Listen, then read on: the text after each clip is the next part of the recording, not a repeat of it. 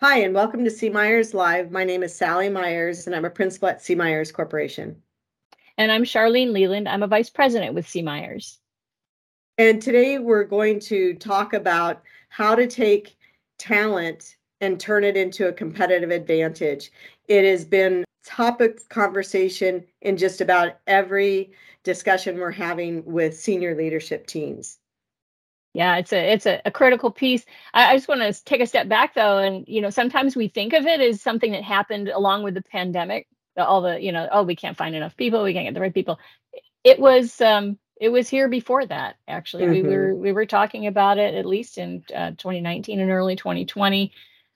So it's not new. It's still a challenge, and as we all also like to say, it can be a tremendous opportunity as well. The first thing is to really think about, step back, big picture. How important is talent to your business model? How much of a huge piece of what you do is dependent on your talent? And getting clarity on that, and getting a good picture of where it fits into the big picture of the business, I think is the perfect place to start, because most places land on the fact that, wow, it is so critical to what we do that it's not having this as a competitive advantage, or not being really effective in this area, and having that be a competitive advantage could hobble us for the future.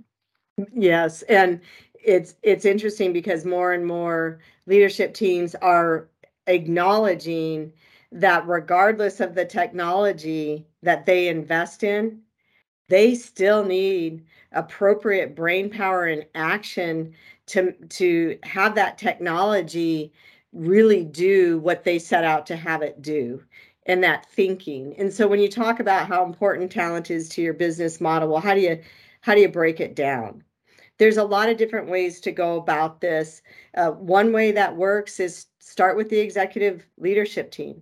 What are the characteristics, preferences, and behaviors that you need the individuals on that team to have first and foremost? Eventually, you'll get to technical know how, but behaviors, preferences, and characteristics are so important. And then within that, what we see when people start that discussion is they start by building a superhuman. Yep. Well, we have to have all of these 50 characteristics that are just absolutely amazing. So if you do that, and you step back and like, we didn't accomplish anything, you did, you got it out of your system. Let's just get it I out of like our that. system. And then now we have to prioritize because we know we don't have access to all the superhumans that exist in the world for our organization. So then looking at it from a team perspective as well, in each person it has a unique contribution. So as you look at it as a team and the different puzzle pieces, can they all fit together to help the organization grow and thrive? And then once you do that and clearly articulate it, then you can work that through the entire organization. Yeah, and the reason it's so important to like narrow it down to, I'm just going to throw out top five. Maybe it's not Mhm. five, but what are the Mhm. things you really, really prioritize for this? And then, okay, what are the gaps that we have? And like you were saying, not every single person has to have everything, but do the pieces fit together?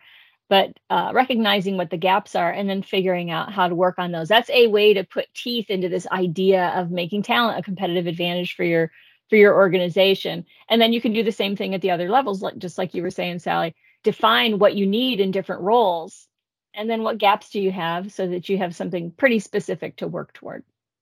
As you work this through the organization, it's important for you as an executive team to identify how many high impact or high influencers you need to have in the organization.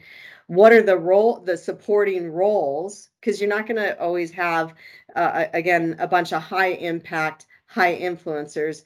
And there are supporting roles in the organization. And then there are simply just jobs to be done. And on the jobs to be done, those are probably people who may or may not want a career path in the organization, but it can be a great place to work. And of course, everybody within their role has to deliver it to the expectations identified. another thing that you can do, and again, this is not a linear process, it's a non-linear process, is to step back and work as a team to develop an employer value proposition.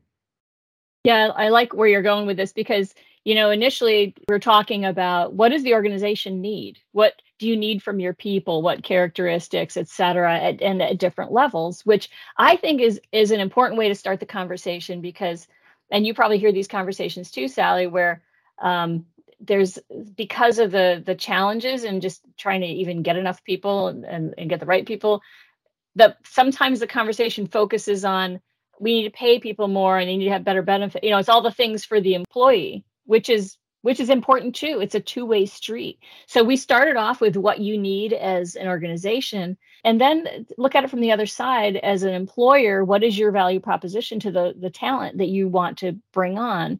Just like you have a value proposition for your customers. Maybe Yeah. you're convenient, or you have great technology, or you're friendly, whatever it is.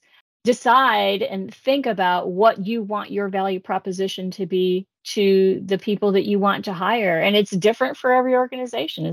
There's no one thing. It's not just higher pay or something like that. It's about what you offer as an organization, your culture. What do people want out of their work lives? Well, it's not only for people that you hire, I don't think. I think it's for people that you have internally that want to grow with your organization. So again, what is the employer value proposition? And you're right, it's not just one thing, it's a combination of things. Keeping in mind that not all people will like your employer value proposition, but that can Sure. be used as it's a great filter. Yeah, it's okay. When you're as a team articulating your value proposition, it's important to write it down and then take it back to the business model. Another thing that can really help with writing a value proposition is articulating the brutal facts that you're facing, using that as a foundation to discuss, well, what are people going to value going forward? Why would somebody choose to come and work for our organization over the other choices that they have? Same question, and maybe even a little bit more important, is why would somebody continue to choose to work in our organization? Especially if it's somebody that really adds the value that they're set out to add. On the brutal facts, well, what do we mean by brutal facts? And Well, one brutal fact is that the value proposition you might have had as an employer before might not work today. mm, That the times are changing.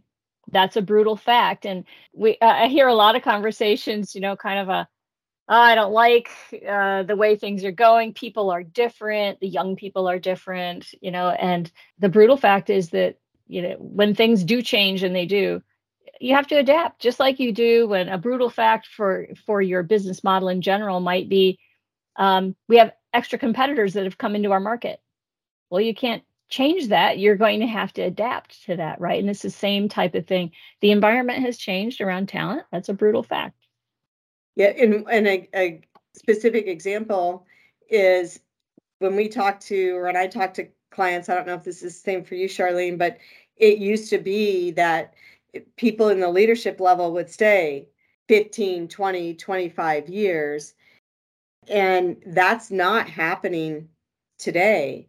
And so when I talk to other clients about what do you deem success at the leadership level, it's not uncommon for me to hear, if I can have somebody at a leadership level who has high positive impact in our organization and they're only here for 5 years, I deem that a success. That's very different than the 15, 20, or 25 years that used to happen.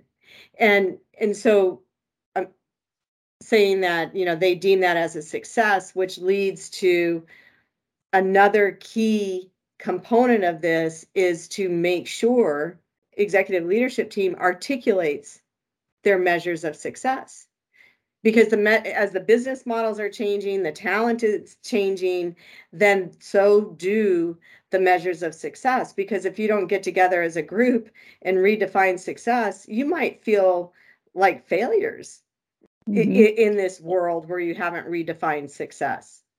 Well, and the definition of success then helps you respond and take action.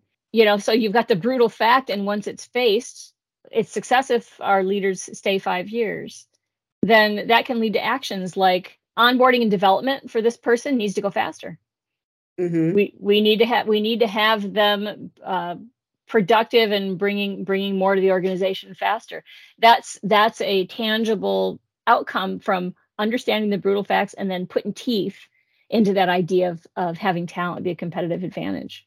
Yes. And I'll add to that, it also, when you're growing internal talent, as they're growing, if you're going to put them in a leadership position, it can also inform the training that's going to need to occur so that when they get into that position, they're ready to hit the ground running. So it can help with that. And it can also help you assess the people that you decide to grow from within, and then the people that you are contemplating bringing on your team. Because then you'll ask that question, well, when do we think they're really going to have that high impact? And again, we're using 5 years, and we're using this as an example. That's not the only measure of success, but the idea of articulating what are your measures of success.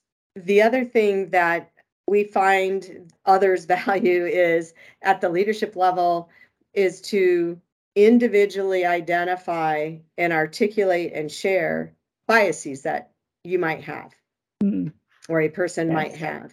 Once you share them, find an accountability partner to help you check your biases. And this is another one of those brutal fact things where it's not fun to identify your own biases, but having done that, especially amongst the team, and then like Sally said, making sure that someone's checking you on those things can really expand your thinking. I'll give an example of a bias that we hear a lot in conversations, and that is something along the lines of, well, young people have a bad work ethic. They don't work as hard as we used to. That's definitely a bias. Well, not every young person falls into that category. There's also the point of, what's a bad work ethic? and maybe the definition has changed over time. But imagine if you even pass over one or two people and miss out on great talent because of that bias. What a waste. And so, well, and I know, I'm sure you have another one, but I just have to interject. What is a bad work ethic? I think that's such a great conversation piece, because it's not about punching the clock anymore. It's not about hours worked. It's more about what's the outcome produced or the impact that somebody is having. And so getting the mind around that, but if it's hours worked for your organization, then you need to say that out loud to each other. Anyway, go ahead, Charlene. Absolutely. Oh yeah, I was just going to give on the other side of it. What about the notion that, somebody that's been here 20, 25 years, they really don't have any original thinking. They're probably going to be a roadblock to anything that we want to change. Or someone who's been somewhere else for that amount of time and is maybe looking to onboard. Again, individuals, we have to just recognize we have these biases. We all have the thoughts and along those lines that probably we would all benefit from identifying them, so we can, because if you're unaware of them, you can't avoid them. That is true. And then in asking for help, if you know this is how you think, then ask for help. Help me think differently. Help me open my perspective. And also, when you're going through this, it's really important for you to work on, this is your desired state. This is where you think your organization needs to go to put teeth behind having talent become a competitive advantage.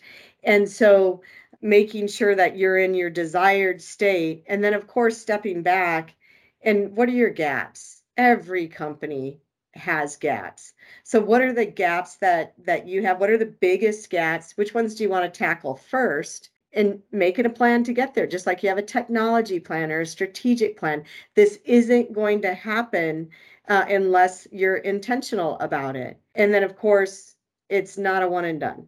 Yeah, it evolves just like everything else, just like technology. That's a great parallel to draw there. You set your technology plan, but you always look at it to see what's changing every year, and you make the adjustments that you need to make. And there's constant assessment.